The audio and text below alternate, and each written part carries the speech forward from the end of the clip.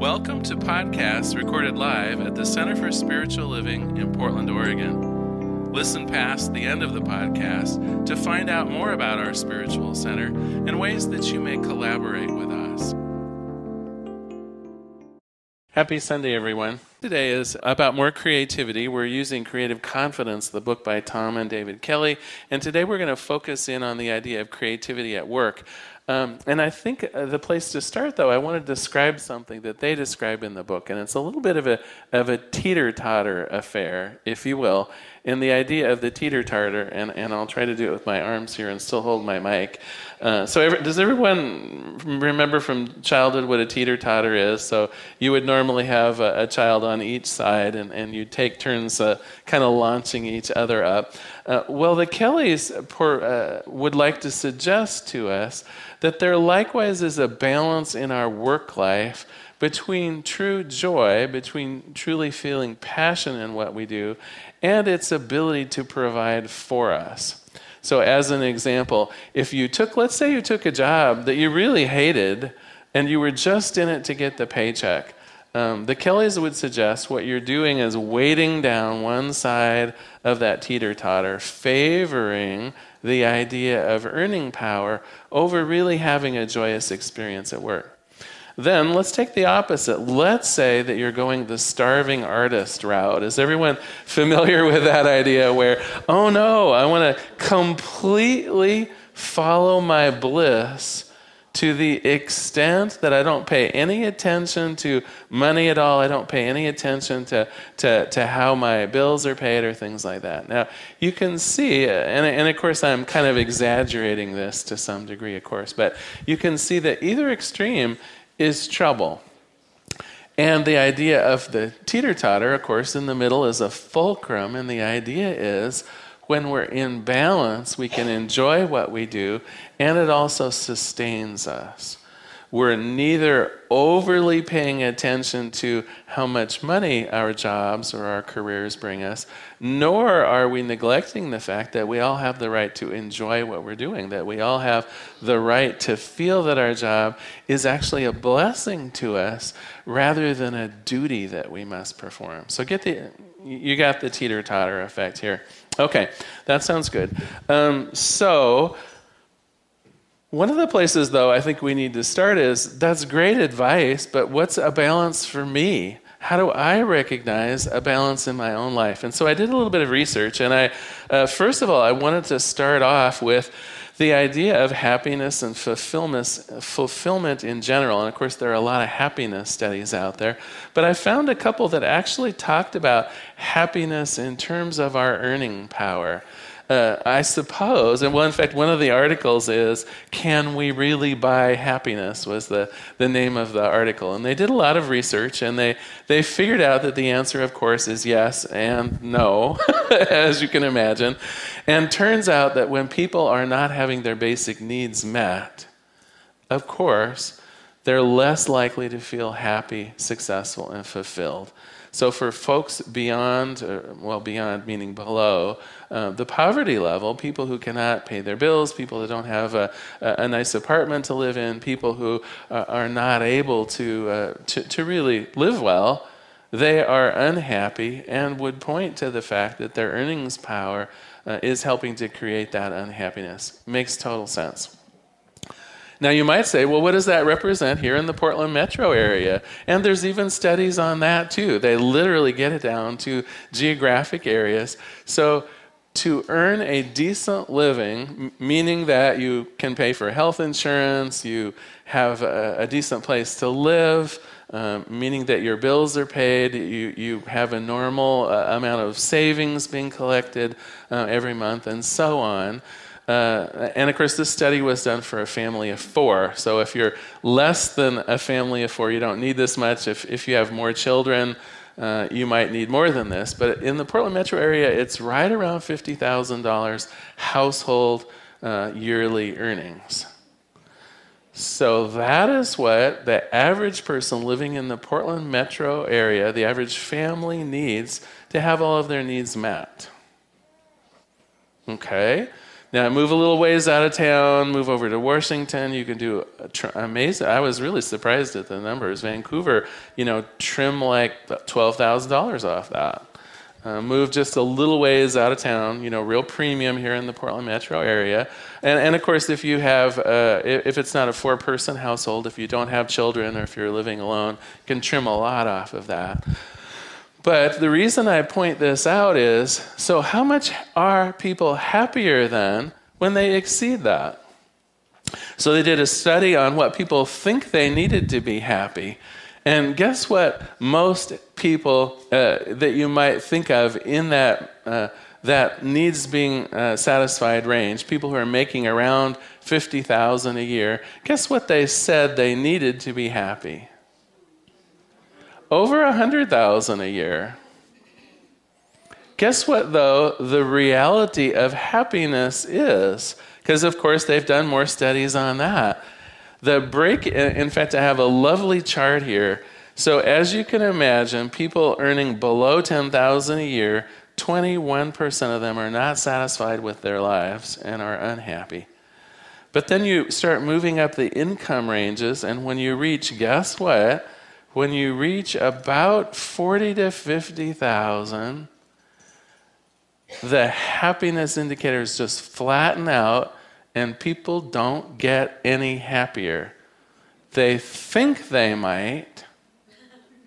They think that more money would make them happier, that more ease, that more stuff, that a bigger house, I don't know, fancier jewelry or what. I don't even know what we spend money on these days. I'm probably out of touch. But they think that they could double it and that they would be a lot happier. And the reality of all of the surveys is that once your basic needs are met, more money is unlikely to make you happier. The reason I'm talking about this, it sounds like I'm doing some kind of an economic lecture instead of a spiritual one, but the reason I'm telling you this is back to our fulcrum. If you are already at the place where your basic needs are met, meaning you have a reasonable place to live, you're not worried about food, there aren't unpaid medical bills, you have decent insurance, the things that you need to live, you probably can stop striving on the one side of your teeter-totter, unless you've got a specific reason for it. I mean, maybe you have an elderly relative at home that you need more cash for or something like that. But if we're just simply talking about happiness, trying harder on the access of getting that promotion that will pay more, switching out of a job that you already like into one that simply provides you more money, those kinds of things, they're actually apt to make you less happy than more happy, even though they might bring more money into your average household income. And so, when we've got a good stable base on the one side, my suggestion is then let's switch over and start working on the other side. Because my objective here, and I hope that I'm being plain with this, isn't that it's either or. My thought is we bring it in balance and then we raise the whole darn thing up. We get happier and we get more abundance in our lives, right? We're not struggling on either axis. But first, I think we have to bring it into balance. First, we have to recognize that maybe the next promotion isn't going to make me any happier. Or if you're on the starving artist side of the spectrum, right? Maybe it is time that I start paying more attention to the finances in my life. Maybe it is time that the members of the household come together in a way and have some hard talks about seeing that basic needs get met, whatever that might look like. So how do we raise the whole teeter-totter? This is an interesting one, and it has to do with passion. It has to do with the idea of really finding a calling in life and not just a job. So let's move forward with a joke then about passion. So a man who was once a great actor was no longer getting very many roles because of his age and Now I'm cutting it. I swear. Oh, there I am. Maybe this joke just wasn't meant to be heard. Should I stop while I'm ahead? All right, we'll give it a try. After several years of searching, he finally found a theater where they were willing to give him another role. This is the most important part of the play, the director said, and it consists of only one line. You walk onto the stage carrying a single beautiful rose. You hold the rose to your face, you sniff it deeply, and recite the line, "Ah, the sweet aroma of my beloved." Well, the actor was thrilled. He carefully practiced all of his lines, and in particular, took care to memorize that one scene. And finally, it's opening night. The actor's doing a great job all through the first act, beginning to regain some of his old confidence. Then the curtain was raised for the second act and for his big scene. With great passion, he delivers his line, "Ah, the sweet aroma of my beloved." But the audience bursts into laughter. The director's fuming, and after the show, the director's right in the face of the actor. "You ruined the play," he said. Bewildered, the actor said, "Well, what happened? I didn't forget my line. I did everything just right." "No, you fool," said the director. "You didn't forget your line. You forgot the rose." So might have to think on that one just for a minute. Okay. So how does this relate? I think that so often in our jobs, we're going through the motions. We've memorized the lines, but we've lost sight of where the play is really going. So let me give you an example. And really, you could do the same example for any kind of profession, any kind of work that you might have or that you're contemplating. Because I think there's three ways to approach employment. Now, one is the traditional job. This is where you've just memorized your lines, right? Will you have me 8 to 5, 5 days a week, or whatever it is? I'll put in my time. I've done my training, right? I'm not real excited about it. What am I living for? I'm really living for the weekend and evenings, and my job is just there to give me enough money so I can pay the bills and hopefully find a measure of enjoyment on my off hours. And I'm sure we all know people like that. In fact, some of us may be in that position where we really have no particular regard for what we do. We just see it as a paycheck. We see it as a means to living, to pay bills, and so on. Let me think of an example. Maybe a realtor. If a realtor approached their work as a job, it would be like, okay, I've got 4 clients today, and I got to tell you, they're really fussy. They think they want a mansion in the West Hills. Well, they're not going to have that. I'll show them a few places, and hopefully they'll be satisfied. You know, I just got to get this other thing through escrow, too. I need to get on the phone and really talk to the people in the title insurance company because I really need this sale to go through or I'm not going to be able to pay my bills. Ugh. And that boss I have and my coworkers. Do you see how being a realtor could really be a job and it might be an unpleasant one? Now let's move that up to the idea of a real estate agent as a career. So there's a very definite career path, right? You would work with someone to learn the ropes. There would be a dedicated person over you in the real estate firm. You would learn the ropes. You'd begin plotting out your area in town that you want to specialize in. Because you're thinking of it as a career, you have business cards made. You do a lot of personal marketing. You show people how powerful and energetic you are. Over time, you become, a senior realtor or a broker or something like that. And pretty soon you start seeing your picture on those bus stop sign backs, right? Do you know what I mean? Have you all? I swear there are a couple realtors in town that have bought the back of all of the bus seats in town, right? Jimmy Grippo, I think, is one of them. And do you know what I mean? You've seen those, right?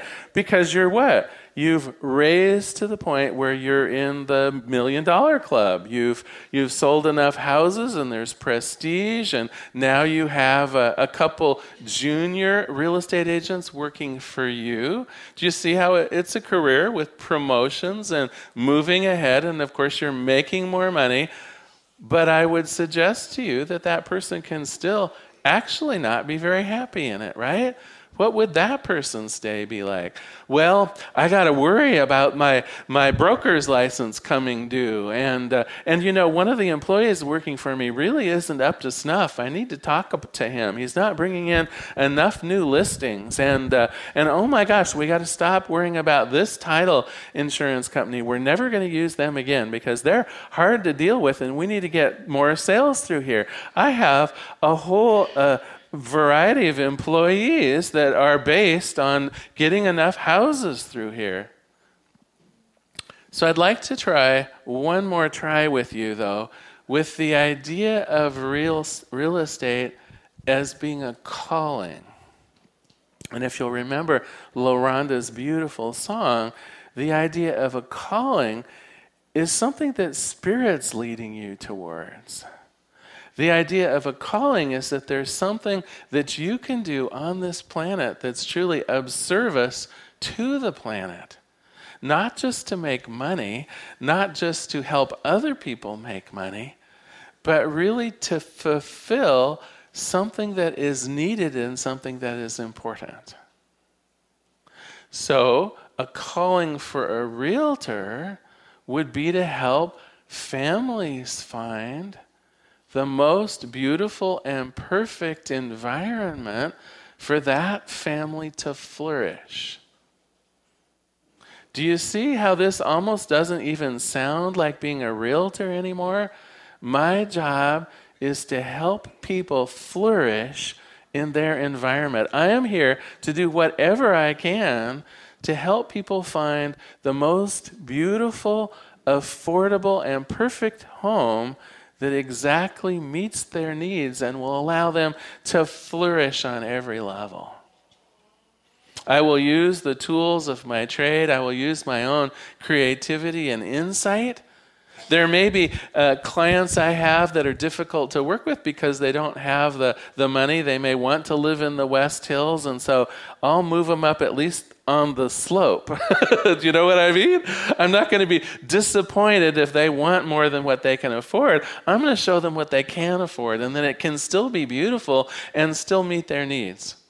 And if they're having trouble with financing, I'm just not going to write them off as a bad client. I may even help them with that. Have you tried this other means of financing? There are other things option to you. Even though it isn't my job as a realtor necessary to secure financing, my job is to help them find the perfect place to find it and to have it. And so, of course, I'm going to be creative in helping them in that way, too, because that's a part of it, even if it isn't what I do for a living. It's part of the amazing calling that I have.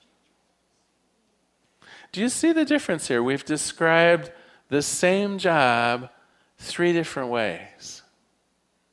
And so if we get back to the teeter-totter again, the way that we upraise the whole thing isn't necessarily by weighting down one of the arms more. It's about raising the whole teeter-totter. It's about raising the capacity for enjoyment as well as the capacity for earnings. And we do that through our imagination, and we do that through our creativity. So you knew some homework was coming. Let's give that a try. For one thing, a piece of homework would just be, where are you on the teeter-totter? Are you feeling really satisfied? Because if that's true, you don't need to go any further. If all of your needs are being met, you feel relatively good about your economic status. Now remember, a lot of people who are families who are earning a reasonable amount think they need to double it to be happy. Don't fall into that trap. If your basic needs are already being met, doubling your income probably will do nothing. You'll have more expensive things that need to be repaired, right? You'll have another car that needs to be insured, or whatever, I don't know, whatever it is. It may bring you more comfort, but it is unlikely to bring you more happiness. So that we know, once we've paid enough attention to that, we can simply begin paying enough attention to the creativity in how we want to enjoy our life, how we can make what we do into something that is beautiful and joyous.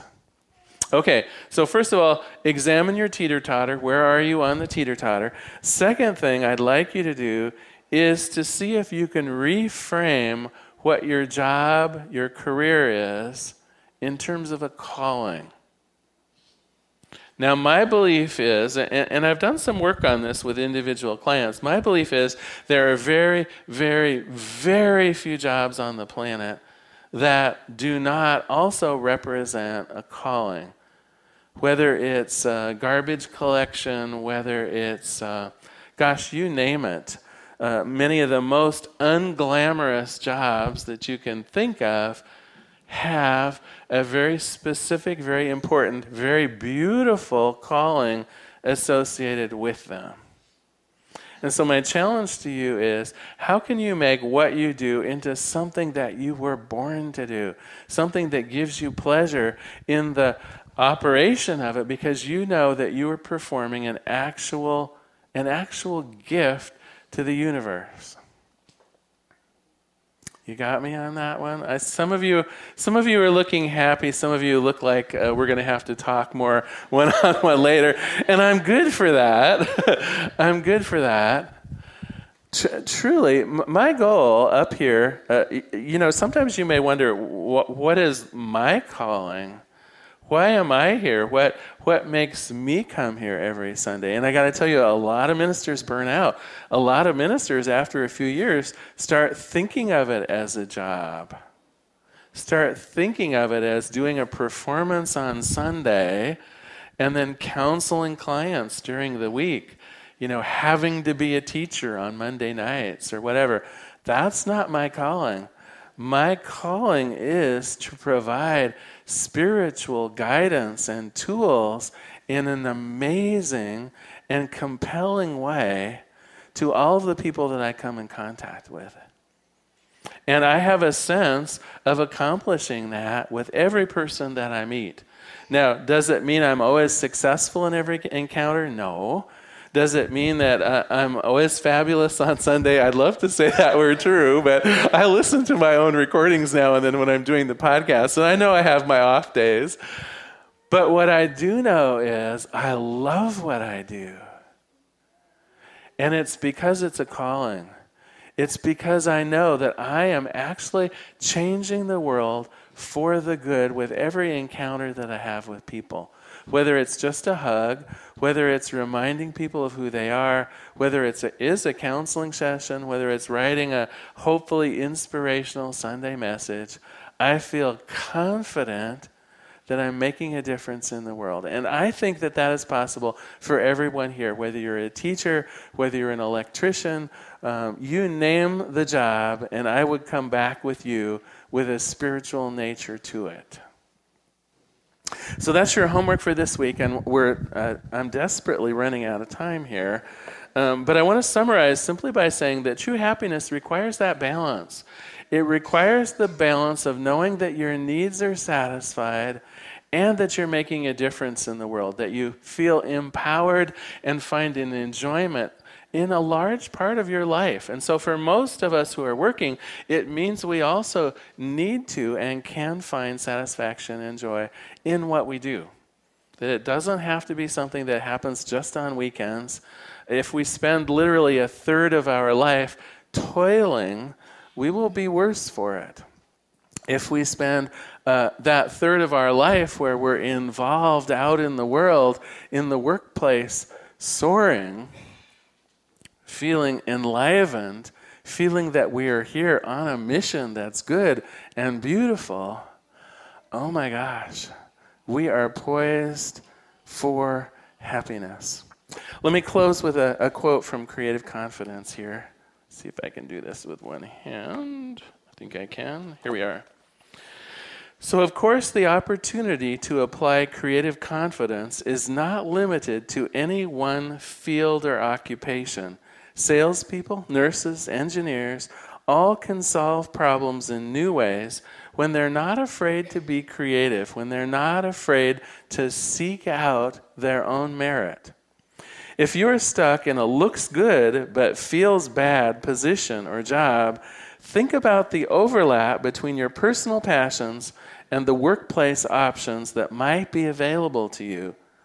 Learn new skills. Start writing the new story of your working life. Keep searching for and moving towards a role that will feel balanced, that will feel as good as it looks. And when you reach it, you may realize that you have truly found a calling. Let us pray. There is one power and one presence, one life and one goodness. There is but this one thing. I call it God, the divine creative force. And what I know about it is that it is a work in my life. And here is an area that I just give great thanks for the bliss that I have as a minister. My calling is heartfelt and loved. Every day it is a joy to come to, quote, work. Every day for me is the opportunity to see the efforts that I bring forth in the universe truly enlightened and emboldened. And as it is true for me, I know it can be true for each person in this room. Each person, when we approach what we do from a sense of who we are, each person here, when we approach our job or our career as part of our livelihood, meaning that which brings us life, oh, we can soar. We turn the job into something passionate.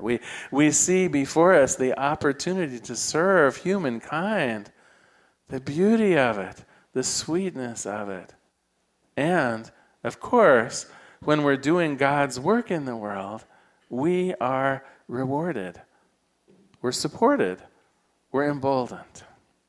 And so in advance for the great things to be done, the great people who are in this room, I give great thanks. I recognize the divine in all that is in this room, all that is done by the people in this room. Truly, each of us finding and enjoying our calling in life. And in thanks, I release this prayer into the activity, into the action of the law itself. And together we say, and so it is. Thank you so much for being here today. So glad you were here.